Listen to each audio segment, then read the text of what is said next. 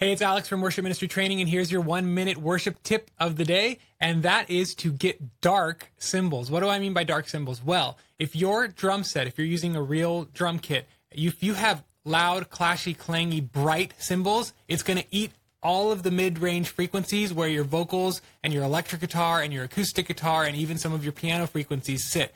Basically, bright, harsh cymbals are going to muddy up that entire frequency spectrum of your mix, and you're going to have an uglier sounding mix, a more cluttered sounding mix, just more chaotic mix. And so what you want to do is you want to buy dark cymbals for your worship set. There are two brands that I recommend. Number one is Dream Cymbals. It's a Chinese brand. They're very affordable for what they offer. And the other one is Istanbul Agop Dark Cymbals. Check those cymbals out. If your cymbals sound clashy, clangy, yucky, no amount of EQ is going to fix them, so get some dark cymbals. That's your 1-minute worship tip of the day, and you can follow, like, or subscribe to this account so you can get one of these every single day. See you tomorrow.